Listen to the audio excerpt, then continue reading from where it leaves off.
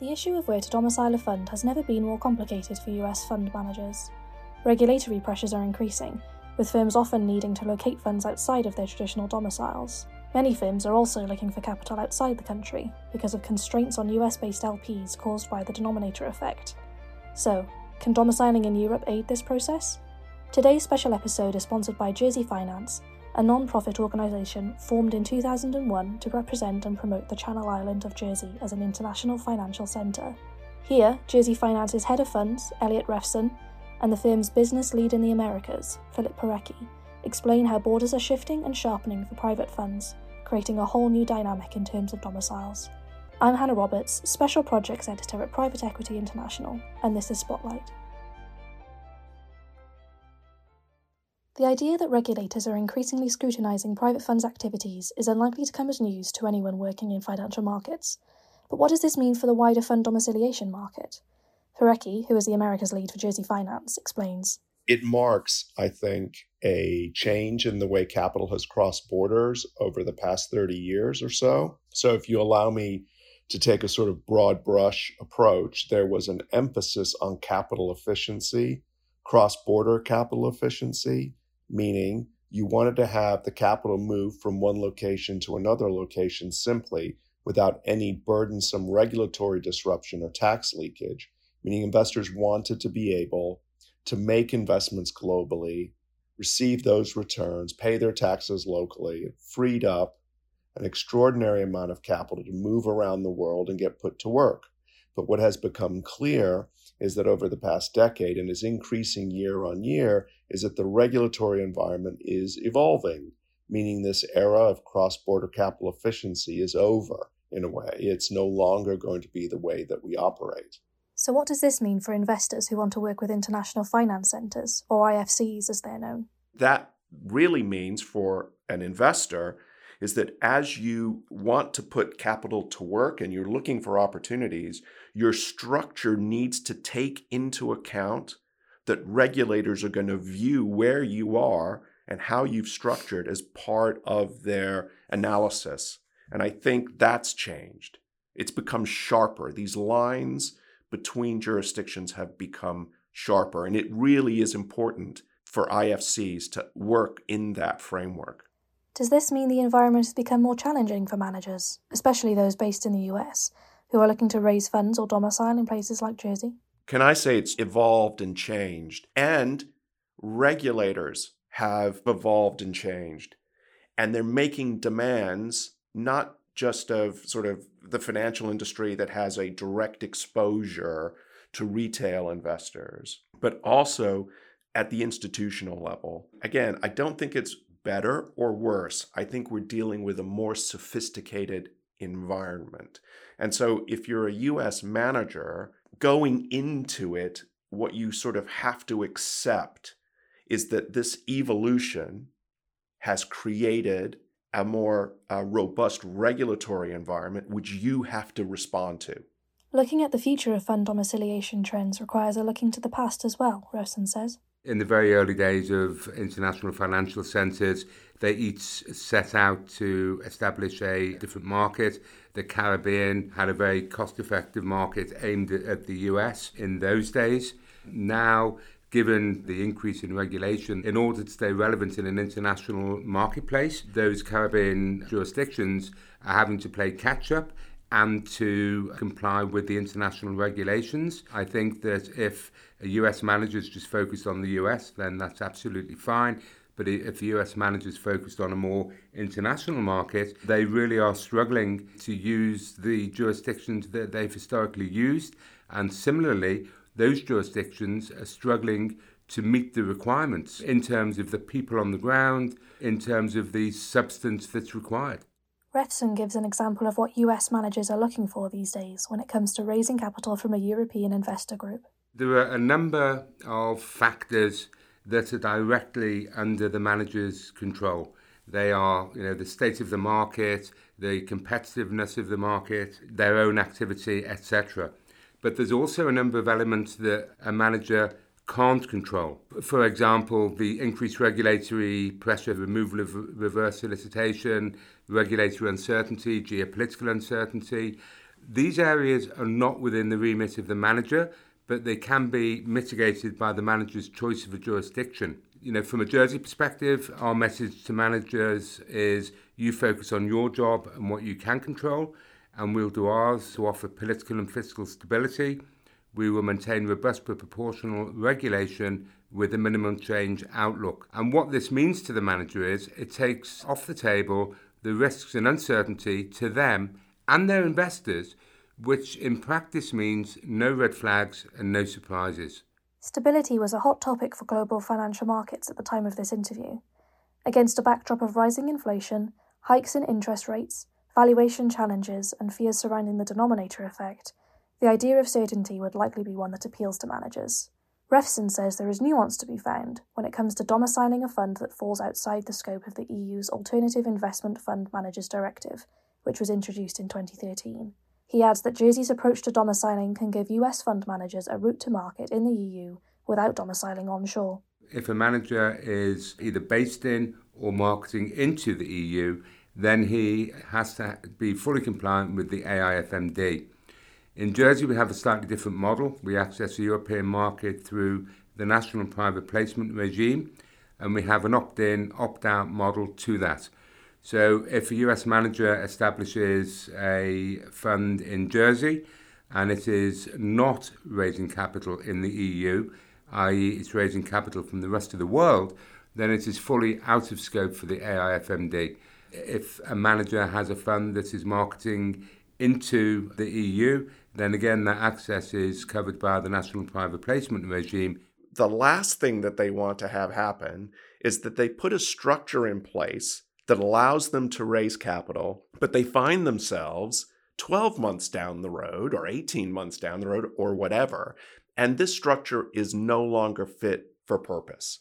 And Parecki and Refson say that managers who overlook the changing regulatory frameworks run the risk of an awkward conversation with investors down the line. Let me just highlight that what we're talking about here is not theory. There are very practical, real examples of this. I'm sure many people will remember back in the day, all the hedge funds established in Bermuda, Cayman came along with a better product, and they all migrated from Bermuda to Cayman. That's history. But let me give you a more recent example of this trend. That's in the securitization market. Last year in Jersey, we had over 130 entities either moved to Jersey or set up in Jersey from a standing start.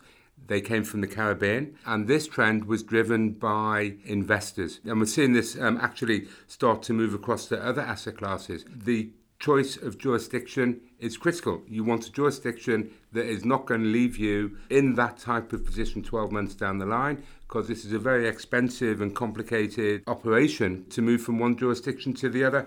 And as part of that process, you need to speak to every single one of your investors and get their permission to do so. Which is probably not a problem when you're knocking the lights out and you're the number one performing fund in the world.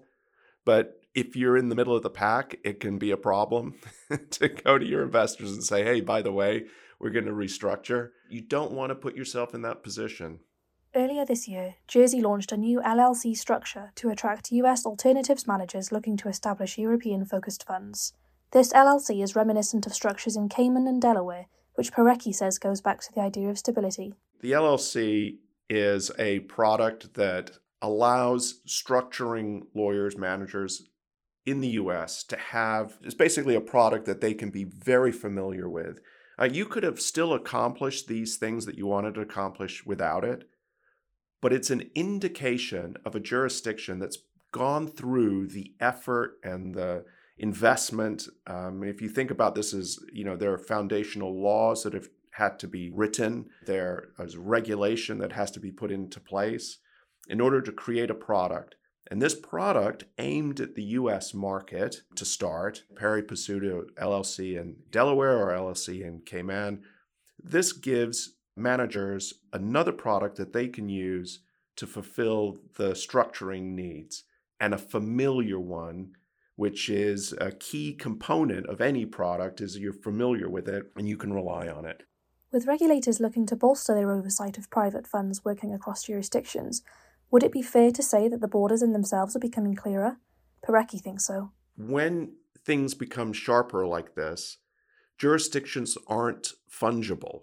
You can't simply say, well, it doesn't matter where I structure. It's offshore, so I can be in this country or this country or this country, whatever. They're sort of irrelevant. I just need an offshore structure. That era is over, right? Maybe not if some jurisdictions, but it is certainly over if you're looking to raise capital from European investors. For certain, that is over. So the consequences are that some jurisdictions are better suited than others for solving that problem. And in this particular context, with respect to Europe, Jersey's in a particularly strong position to solve problems for U.S. managers with respect to raising capital in Europe. And actually, it's a very interesting point to make, to say that it doesn't matter whether the regulatory changes are driven by political demands or by regulators. They are what they are, and we are where we are. Parecki highlights the benefits of familiarity for US managers looking to raise capital in Europe. Oftentimes, you would have heard a manager say, well, if you need to raise capital in Europe, you have to go onshore. And I have not met anyone who raises capital in Europe that is onshore that enjoys that experience. It is important to note that culturally, for U.S. managers, the way of conducting business, meaning the contracts that you use, the way lawyers interact with you, the speed it goes to market, the cost that you anticipate, these things matter. And you want to be a familiar cost base with familiar laws, same language, familiar structure, then you can still access the market using Jersey in a way that you would imagine you would have always accessed the market. So I'm conscious of the fact that there's nuance here. It's not just because things have become sharper and some jurisdictions are no longer the simple solution. It doesn't mean you can't find an elegant solution to market that's just faster, more efficient, more cost-effective, and familiar. You can still do that.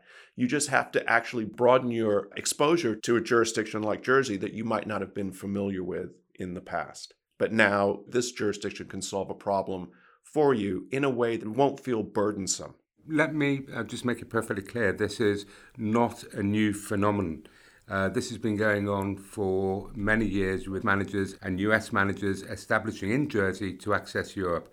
To put numbers on it, we have over 200 independent managers who are marketing over 360 funds into Europe.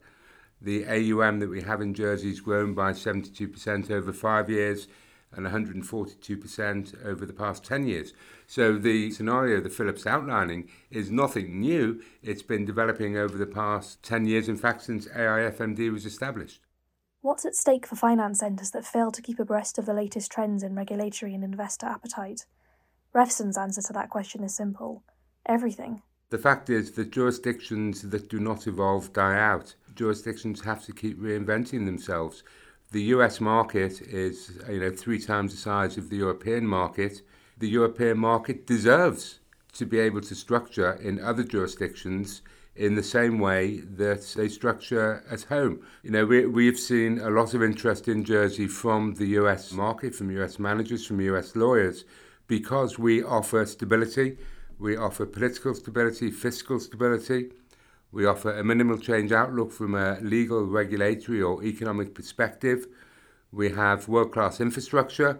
We have a broad and deep expertise of personnel with 14,000 people who work in the finance industry.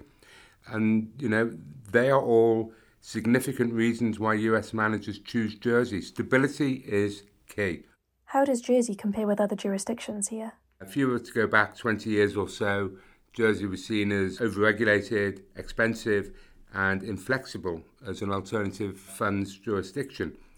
And the reason for that is that the government of Jersey, the regulator within Jersey, they set out to adopt the highest standards at the outset, to embrace and be early adopters of regulation and legislation. But if you fast forward to today, Jersey is seen as proportionately regulated, innovative and competitive. And if you just look at what's changed in the interim, other jurisdictions have had to play catch up with the legislation that's been coming down the pipe, whereas Jersey was an early adopter of it. Jersey set out to be this gold standard. The jurisdictions set out to be very cost competitive.